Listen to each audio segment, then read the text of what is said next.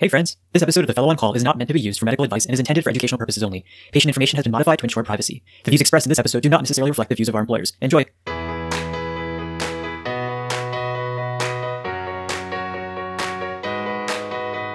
Welcome to another episode of The Fellow on Call, the Hemong podcast. We're coming at you from Rollo University Medical Center. I'm Ronak. I'm Vivek. And I'm Dan. And in today's episode, we continue on our DLBCL journey, but this time pausing just a little bit in regards to treatment and management and talking all about the fundamentals of CAR T therapy. Excited to get into this episode. I think for me, I didn't really understand what CAR T was, what a BiTE was, until well into fellowship, and we're really going to break these details down for our listeners before we get into the details of the trials and the management of relapsed refractory large cell lymphoma. I think it's just so cool to see how this technology has matured. I remember some of those early days of CAR T from residency, and it seemed like this wacky new thing. It was super dangerous, and it just seems like it's come a really long way. Absolutely. I'm excited to get into this and really laying the foundation for a great talk thereafter on treatment of lymphomas. All right, guys, so without further ado, let's get to that show. Vivek, so I know that you're going on vacation again soon. Do you want to tell our listeners where you're headed?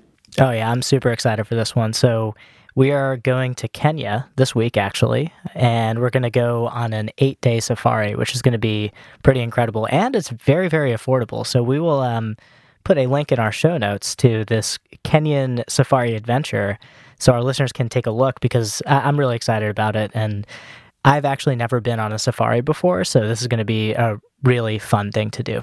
So I think what everyone wants to know is, what's your choice of malaria prophylaxis?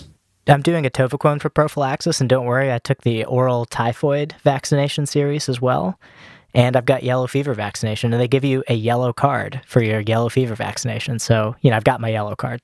This is a really good public service announcement to make sure you visit your travel medicine clinic before any exotic trip like this. But that sounds awesome, Vivek. We're looking forward to seeing your pictures. Obviously, I follow Christine on Instagram, your wife, and so hopefully she'll be posting from the safari. So, I'll feel like I'm on that trip with you.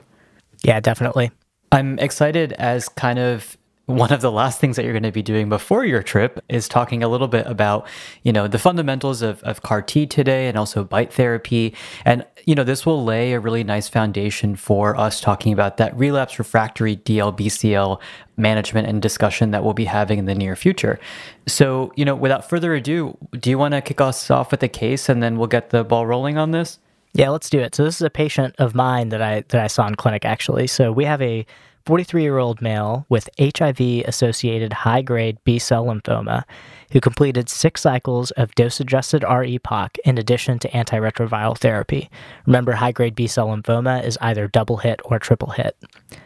At initial diagnosis, he had a PET-CT with diffuse adenopathy above and below the diaphragm, intense bone marrow avidity with associated cytopenias, a 9-centimeter avid left hepatic lobe mass, splenomegaly measuring 20 centimeters with an avid spleen, and diffusely enlarged pancreatic infiltration extending into the mesentery and omentum. So this guy had pretty extensive disease.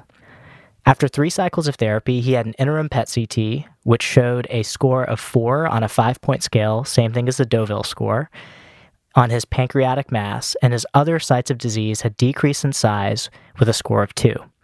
He now presented to clinic 6 weeks after his last cycle of chemotherapy and had an end-of-treatment PET-CT, which showed a 1.5 centimeter subcarinal lymph node and a large peripancreatic nodal mass, which were both intensely avid with a score of 5.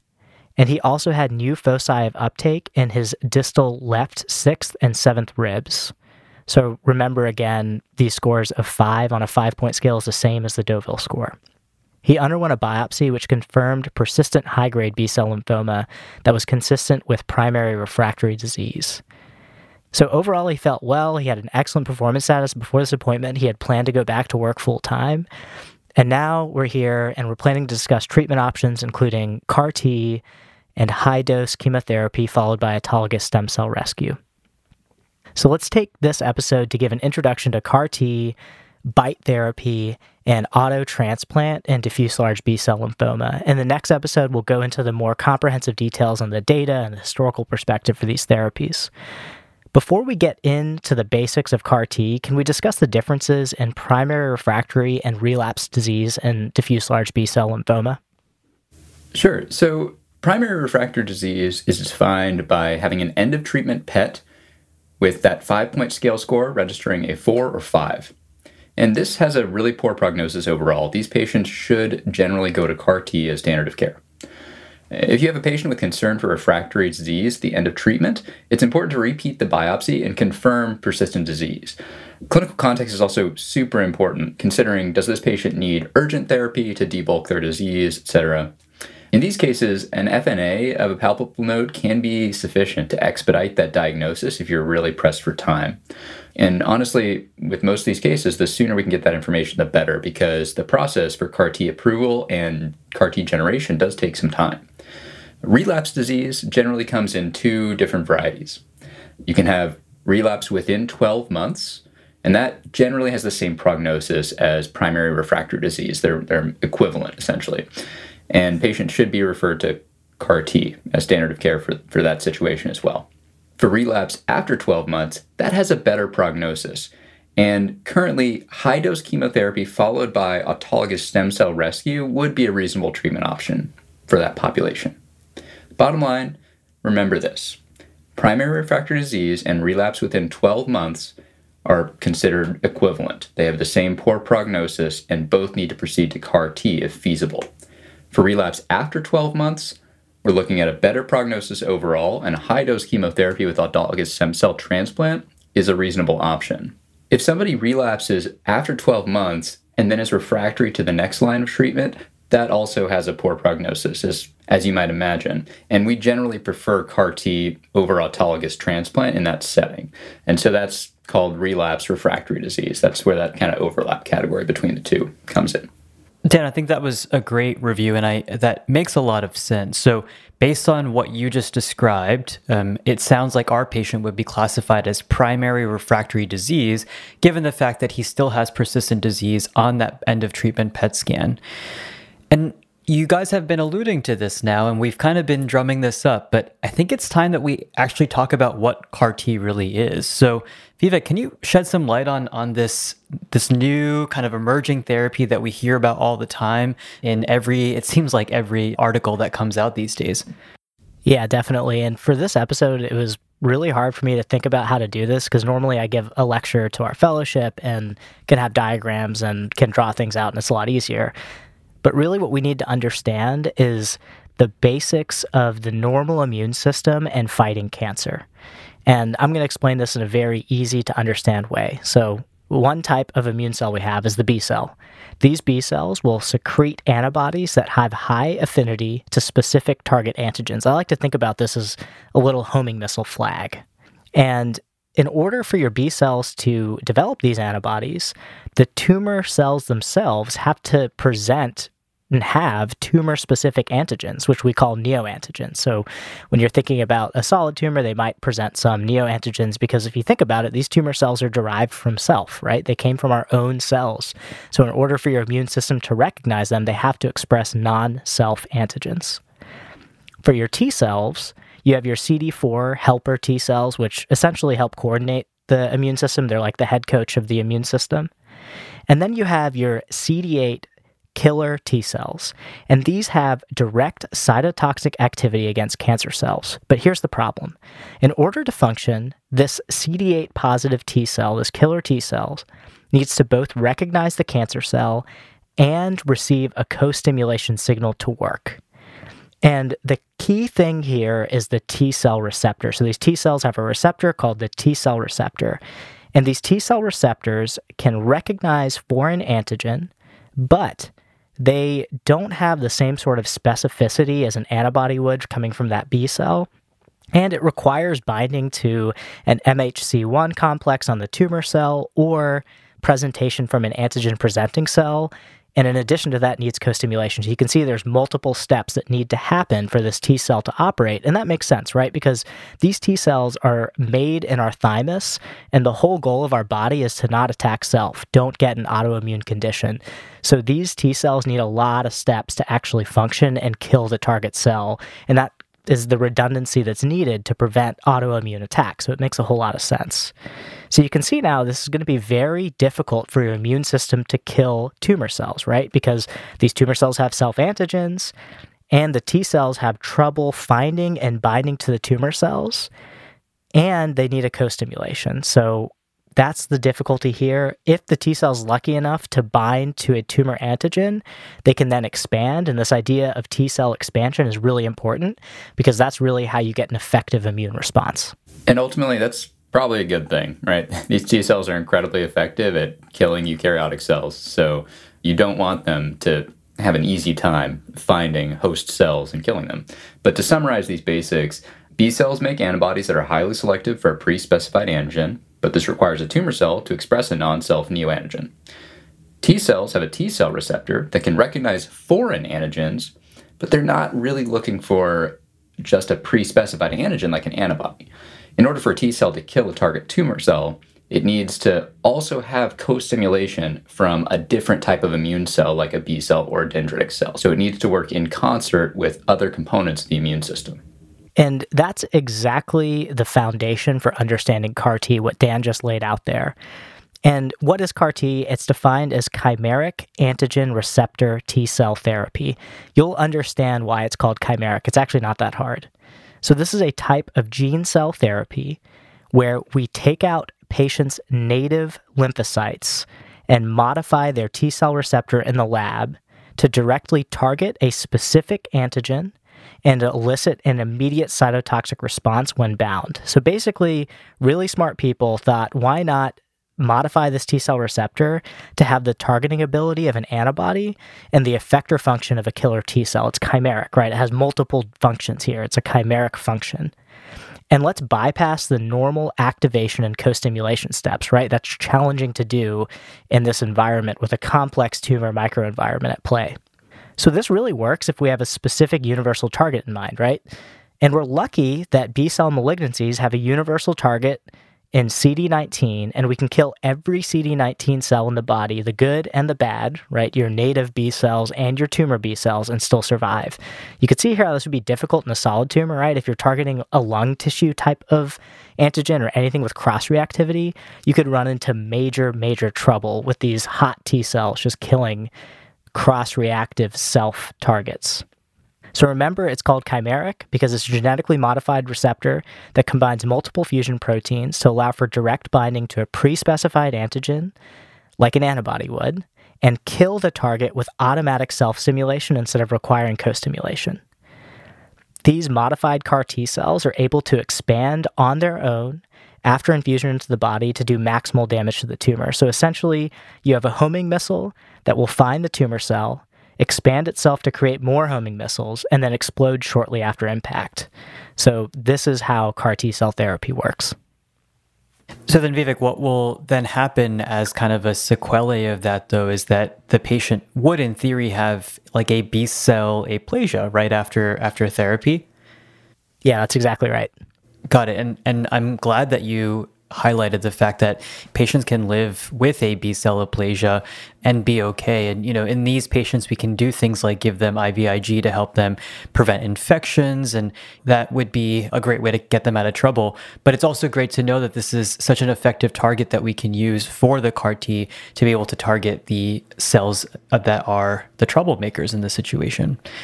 So this all sounds really, really promising, but also, as you alluded to, there is both a lab component and then also what happens once those cells are back and reinfused into the body. So can one of you guys kind of talk to us a little bit about how we actually make these CAR T cells? The manufacturing process for these is very complex. Obviously involves a tremendous amount of advanced molecular biology and cell biology. But we're going to give you some of the highlights so we can understand the basics of this process. First, and this is the non-scientific component, you have to go through insurance approval. That's just a reality of our system. This process alone can take several weeks. But once approved, the patient gets a special port place and will undergo a leukapheresis process where we collect cells for manipulation in the lab. This bag of isolated cells then gets sent off to the company that manufactures the CAR T cells. This process changes depending on the specific CAR T product, but in general, we have to transduce the CAR T construct with a retrovirus or lentivirus vector to modify the native T cell receptor. These modified T cells are then allowed to expand in vitro for a week or two, followed by a series of quality control tests. The product is then shipped back to the CAR T center where the patient will receive their care. Patients are then given kind of conditioning chemotherapy, essentially a lymphodepleting chemotherapy for a few days in order to get rid of native lymphocytes to avoid disrupting interactions with the product that's about to be infused. After that, the CAR T cells are infused into the patient, and a period of very close monitoring happens after that. So it's definitely a time and labor-intensive process, but really is revolutionary in how we treat these B-cell lymphomas. I know that we have 3 different CAR T products approved for DLBCL, and that they all tend to have different side effect profiles. One thing I always hear is that the different co-stimulatory domains used between these products can influence that. Can we go through that a little bit more, what it means to have a different co-stimulatory domain and what the different products have? Yeah, so the 3 CAR T products are axicabtagene ciloleucel, also known as Axicell or Yescarta. This will all be in our show notes, by the way. Tisagen leclucel, which is known as Kymriah or Tisacel, and lysocabtagene marilucel, which is known as Lysacel or Breyanzi. Don't worry about it, it'll be in our show notes. But the bottom line is this. Axicell has a CD28 costimulatory domain, and the other 2 have a 41BB costimulatory domain. And now you're listening to this thinking, what the heck is this guy talking about? But let's just keep this super simple. CD28 is a costimulatory domain that ends up with more rapid expansion of T cells and side effects, including cytokine release syndrome, which we'll talk about in a second, and neurotoxicity syndrome. So that's CD28. More rapid expansion, more side effects, we think may have better efficacy with better response rates. The details we'll discuss in the next episode. 41BB has less rapid CAR expansion, but likely more CAR T persistence. We know that there's more persistence of these CARs. And there's a lower risk of those side effects. The other thing I want to point out is that if you look at a diagram of these CAR receptors, and we'll include one, you'll see that CD3 is an essential, important signaling marker for all of these constructs. And remember CD3. That's going to be very important as we talk about BiTE therapy. And so between those products, which uses CD28, which uses 41BB? So Axicell uses CD28, and 41BB is used in Tisacel and Lysocell. Got it. So essentially what you guys are also alluding to here is that there are differences in the construct and also in the co-stimulatory domain, which subsequently results in a different side effect profile for each of the different types of CARs. And listeners, we will get into management details in a future episode, but I want to summarize some of the terms that Vivek just mentioned as potential side effects. So this includes cytokine release syndrome and another side effect, so the immune effector cell neurotoxicity syndrome, or ICANS. That mechanism is a little less well understood, but we think it's also likely related to the cytokine storm as well. This tends to be a later side effect. We typically see this about 2 to 3 weeks after CAR T infusion. And here the presentation can be quite variable, but essentially just remember these are all neurologic signs and symptoms that you're looking out for. So this can be something like an expressive aphasia. We can also see things like seizures happening in our patients, and this can even progress to things like coma. So it's really, really, really important that we have an index of suspicion and that we're screening our patients for these sort of symptoms once they are getting their CAR T therapy. So both of these syndromes have very specific grading criteria that we will include in our show notes for your reference. But what you need to know is if you get a phone call about a patient that is on CAR T therapy presenting with either CRS or ICANS, how you treat it, at least acutely. So for CRS, the treatment for this is an anti-IL-6 receptor antibody called tocilizumab, and we're going to give this in conjunction with steroids. And if a patient is presenting with ICANS, then you want to also treat them with steroids. So again, we'll go into all of this in more detail. Take a look at the show notes, but remember, CRS and ICANS, major side effects that we worry about in patients getting CAR T therapy. Thank you for going over that. Super important to understand these potential effects and sort of the emergent treatment of them. And I think that's a really good overview of CAR T. You modify the T cell receptor to have the homing missile ability of an antibody and self-stimulation so that it can kill the target on impact, right? So it's more independent of those interactions between other parts of the immune system, and it can just do its thing. But let's move on to BiTE therapy. What exactly is that? It's kind of a weird name. BiTE therapy stands for Bispecific T-cell Engager. And this is a similar concept to CAR T in that you're using your T cells to kill the target tumor cell. And it's essentially two antibodies fused together is the way I like to think about it.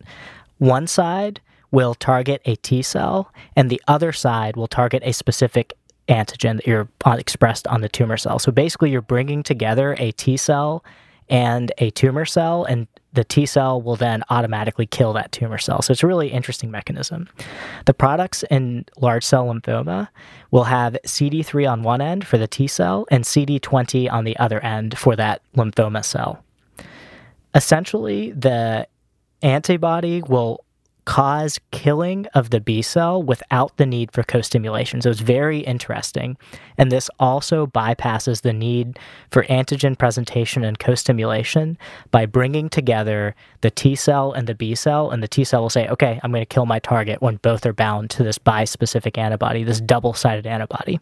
This has similar side effects to CAR T with the cytokine storm that can result, so you still worry about the cytokine release syndrome and the immune effector cell-associated neurotoxicity syndrome. And currently, these are really used after progression on CAR T. But here's the interesting thing. These are off the shelf. You don't need to harvest somebody's own T cells, manufacture them in the lab, let them expand, bring them back, and infuse them back in. You can just grab this and give it to the patient like you would rituximab, for example. A little more complicated than that, but at the bottom line is you can get this off the shelf is what we call it. It's not something that is requiring manufacturing from the patient's own cells. That's so cool. Another bispecific antibody coming into play. I remember we talked about these in our hemophilia episode, actually. They weren't T-cell engaging antibodies in that case, but another antibody with each arm having a different target. I think that's so cool. And, we know this is a ton of information, and we just wanted to give you an overview of how these things work. So always remember you can refer back to the show notes, get some details laid out for some of these complex processes. But the last thing we should talk about is good old-fashioned chemotherapy followed by autologous transplant. What does that process entail? So autologous stem cell transplant in large cell lymphoma is very similar to what we talked about with high-dose melphalan in myeloma. And the idea here is that you can crank up the dose intensity of your chemotherapy to kill every last lymphoma cell and not worry about the ablation of the bone marrow and that dose-limiting myelosuppression side effect. And the idea here is that you do a combination of 4 different chemotherapy medicines. So in myeloma, you just gave high-dose melphalan. Here, you're giving 4 medicines. It's called beam conditioning. B for BCNU, E for etoposide, A for Ara-C or cytarabine, and M for melphalan. And this conditioning will essentially cause every last myeloma cell to die. It's like dropping an atomic bomb. The key thing with auto transplant in lymphoma is that it was the standard of care for about 30 years prior to the invention of CAR T-cell therapy in this relapsed or refractory setting. And it requires the patient to have chemo-responsive or chemo-sensitive disease. And the way we know that is we give patients what we call salvage platinum-based chemotherapy. So it's chemotherapy regimen that has a platinum agent in it. Give it for a couple cycles. If they have a partial response or better, then we move forward with the auto transplant because we say they have chemo-sensitive disease. And so you can imagine that not every patient is going to have a partial response or better, so not every patient is going to be even a candidate for this high-dose chemotherapy followed by auto transplant, and that's why CAR T really changed the game. The patient doesn't need chemotherapy prior to CAR T. When you're giving them chemotherapy prior to auto transplant, getting a response is critical. And that's why we use these platinum-based salvage options in order to get a response to say, hey, you're a candidate for this auto therapy. And autologous stem cell transplant still requires harvesting of the stem cells, but the difference here is insurance approval is way faster and you don't have to ship it out for product manufacturing. So you can get things done in a quicker timeline for these patients. It is intensive. We're talking that patients have really close monitoring for the first 30 days and have to be close to a transplant center for at least 100 days. So big change on quality of life and much different than even CAR T cell therapy. That's a great explanation, Vivek, and thanks for taking us back through that. And it is nice to kind of talk a little bit about autologous transplants again, having talked about that a few months back with our myeloma series, just to kind of highlight that just because this is an older therapy doesn't mean that we're not using this anymore. There's still certainly a role for the less flashy version of treatment, but different patients will have different requirements based on how their disease is responding. So thanks for taking us through that. And, I think the future here is really just going to be to better understand how we utilize all of these different types of therapies in the appropriate sequence. And I'm sure that'll come up at subsequent meetings like ASH and ASCO and others in the near future. So definitely keep your eyes and ears open for that, listeners. Guys, I think that really does provide a good general overview of how we should be thinking about things like CAR T, bispecifics, and even the fundamentals of auto for lymphoma treatments. And so I think that this does lend itself to a very nice discussion in our next episode about how we're employing this in the relapse refractory setting. So listeners, stay tuned for that episode. I'm sure it's going to be a great one. Guys, any final thoughts that you all have? No, I think you covered it. I mean, amazing stuff here. Science is making big progress in this field, and we're starting to learn better ways to manipulate an incredibly powerful tool that we all have inside of us to help fight some of these tricky to treat tumors. I'm just excited to get this done so I can go to Africa. All right, guys. Well, then I think that wraps up another fantastic episode of the Fellow on Call. We'll see you all later. See you later. Peace.